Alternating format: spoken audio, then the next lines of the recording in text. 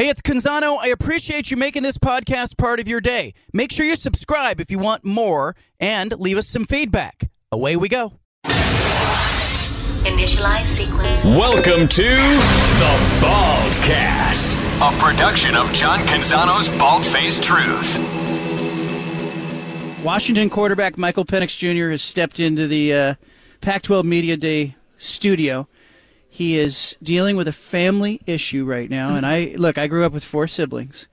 I understand what you're doing. He was just on the phone with his brother who's having a car problem, the best I can understand it. What is going on with the brother's car? He's trying to figure out, so I gave him one of my cars. Yeah. But so he's trying to figure out what a light, one of the the light came on? Yeah. So I'm trying to help him. Look at you. I like that. Younger brother? Yeah. That's how it works. Right. That's part of it. How are you doing? I'm good. How about you? I'm good. It's hot outside. I've done a million interviews, probably like you have done as part of Media Day.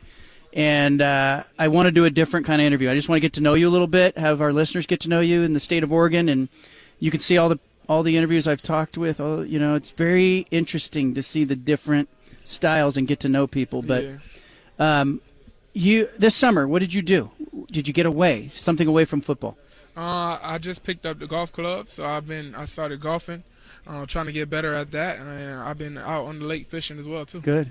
What are you better at, fishing or golfing right now? Fishing right now. That's what I've been doing all my life. So. Really? Okay. So this has come up with 2 different players. Tell me about Travis Hunter's a big fisherman.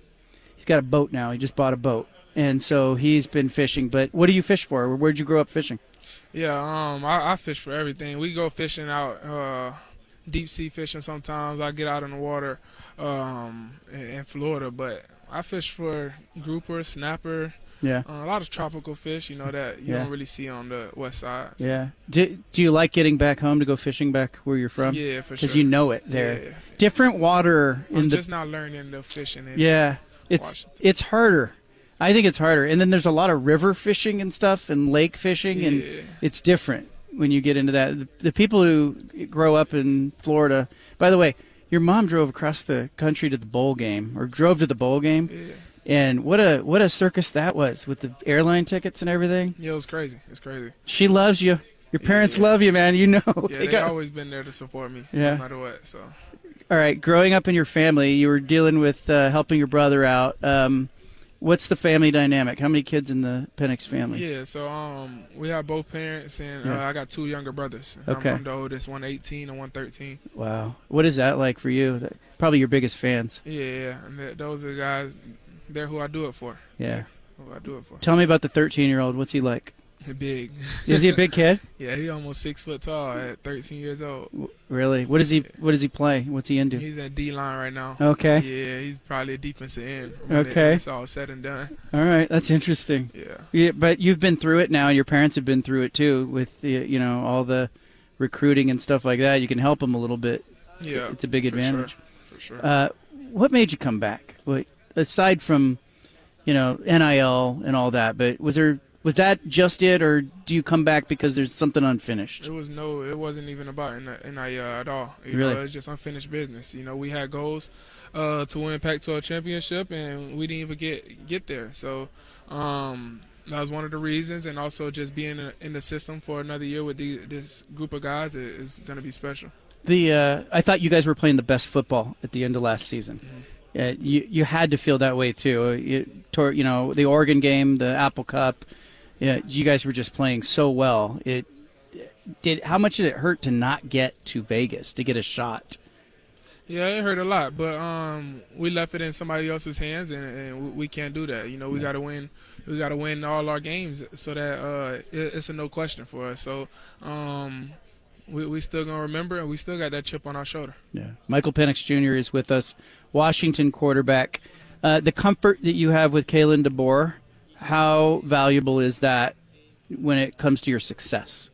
It's very valuable. He's mainly the reason why I came all the way out to Washington. And, as far as my success, he's the one that created the offense that we have. But, he allows Coach Ryan Grubb to call it. He's been with Coach Grubb for 12-plus years now. Yeah. And so they've been together. So they just make me feel so comfortable back there. And, I know every time I take a snap, I have opportunity to do something great. Your tattoo on your right bicep, Interstate 75. Yeah. That a nod to home? Yeah. I-75. I stayed off I-75. Yeah. Did any other tattoos? Tell me the meaning of what do you have going there? Yeah, I got Tampa Bay Tech. That's my high school. Mm-hmm. I got some palm trees to show Florida. Yeah. I got an outline of the state of Florida. I got a street that this isn't a street I grew up on, but this is a street where State Street. Yeah, State Street is a street that basically made me into the athlete I am today. You know, that's where we played football on the road, basketball. We did all the sports on State Street. Yeah. This one's for my friends. I got my mom's name. Yeah. I got my favorite verse, Jeremiah 29:11. And yeah, that's about it. I got some stuff on my chest and my stomach too. It's interesting. What was your first tattoo? Probably the ones on the back of my arm, my initials. Yeah. I was about 17. Yeah. Was that too young to get a tattoo, or do you? Nah, it wasn't too young. I know people that got it when they were 13. Yeah, but I see sometimes I'll see like an older guy who'll have like a tattoo of like a cartoon character, and I'll think you probably should have thought that through. Yeah. Like when you're 80, that's not going to hold up. But this stuff has meaning to you. Yeah, like it's all meaning to you. State Street. Tell me about the games on State Street. How competitive were they? Oh my gosh, man! I was always the youngest guy growing up on State Street. Yeah. And it was just all my older cousins and my older friends. You know, we always used to play football on the road. And man, I got marks on my body still from those games. You know, but it was a basketball every once in a while. Manhunt, which is like basically is a big hide and go seek. Manhunt was the name of it. You guys called Manhunt, it. Yeah. And how did you have to tag each other, or did you have to hit? You had to tag them. You have to actually tag them, or do you have to hit them with something? You got to tag them. Okay. And then when you played football, how did you get a first down in your game? So it was throw the ball back, and we played light pole to light pole. Okay. So it's like light pole to light pole. Do you have 4 downs? It's no first down. No first downs. It's everybody for themselves. Yeah. So everybody love that. for themselves. I love that. I would say the most people that was ever on the road at the same time was maybe like around 10 people. Yeah. You got to think about a road. Yeah. You got 10 people. It's gonna be hard for you to score. Yeah. So it basically made us very athletic because you got to avoid 10 people in this small radius. Yeah, you can deal with 11 on a football field if you can deal with that. For sure. I love that. That's great. Hey, thank you for stopping by. Of course. I hope this interview was different than your other interviews. Your brother, did he figure out the light issue with the car? Yeah, I'm gonna call him back and see. Call him and make sure. He's stressing out because in his world, he does not want to mess your car up. Yeah. That's what he's thinking is like, I don't want to. He got it now, though. It's his, so he's going to mess it up. That's him. I know. All right, Michael Penix Jr., thank you. Good stuff. Appreciate you. The Bald-Faced Truth with John Canzano, live from Pac-12 Media Day in Las Vegas. My goal as part of Pac-12 Media Day is to do a different interview than any other radio station. Jonathan Smith has stepped in. He's all suited up. I'm not used to seeing you this way. Man, seriously. Do you look fancy? I'm just glad we're inside, man. They told us we're going to have to wear a sport coat, and it's 110 degrees outside. I couldn't live in this. Oh, it's hot, man. At 7:15 this morning, it was 93 degrees. Yeah, we had to take a little group team, photo out there, and getting everyone lined up. It took like 10, 15 minutes. I started sweating. Yeah. It was outside. That's the only thing. My understanding is the only thing we're going to do outside. Okay. Look, big football season. Obviously, we'll talk football, but tell me what you've been doing this summer. Any vacations, family stuff? What have you been doing? We did a lot of baseball in June. Obviously, the recruiting thing, but most of them were playing baseball, softball. So did that, and then July got a little time with the family on the lake. And there's just nothing better when you get the 5 of us on the boat and just spending time and jumping in the water. So been doing a little of that, and now it's time to get cranked up. Where do you go in the lake? Give me a summer vacation spot. Is it like a secret spot, or you go? Oh no, we go. It's not a secret because there's a bunch of us up there. Lake Coeur d'Alene is where it goes. Okay. Shoot, Dennis Erickson up there with Mike Price and Will Cox. I shouldn't name all these names, but yeah, there's a bunch of football coaches that end up that way. And have you always been a boat guy? No. Well, not growing up, but once I've been living in the Northwest, and I worked at Idaho in Moscow. And we got up to Coeur d'Alene a couple of times, and now we've tried to get each summer kind of back up there. But it's grown on me, and now I am a boat guy.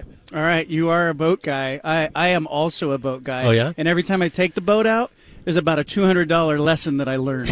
Each time. I lose a tube, I lose a propeller, I lose... Well, even just gas now. Gas is expensive on the lake when you got to fill up, but it's worth it. Your kids playing baseball. How are you as a parent watching a game? I enjoy watching the game. I feel like standoffish. I'm not there to tell the ump or him or the coach or anybody. I enjoy.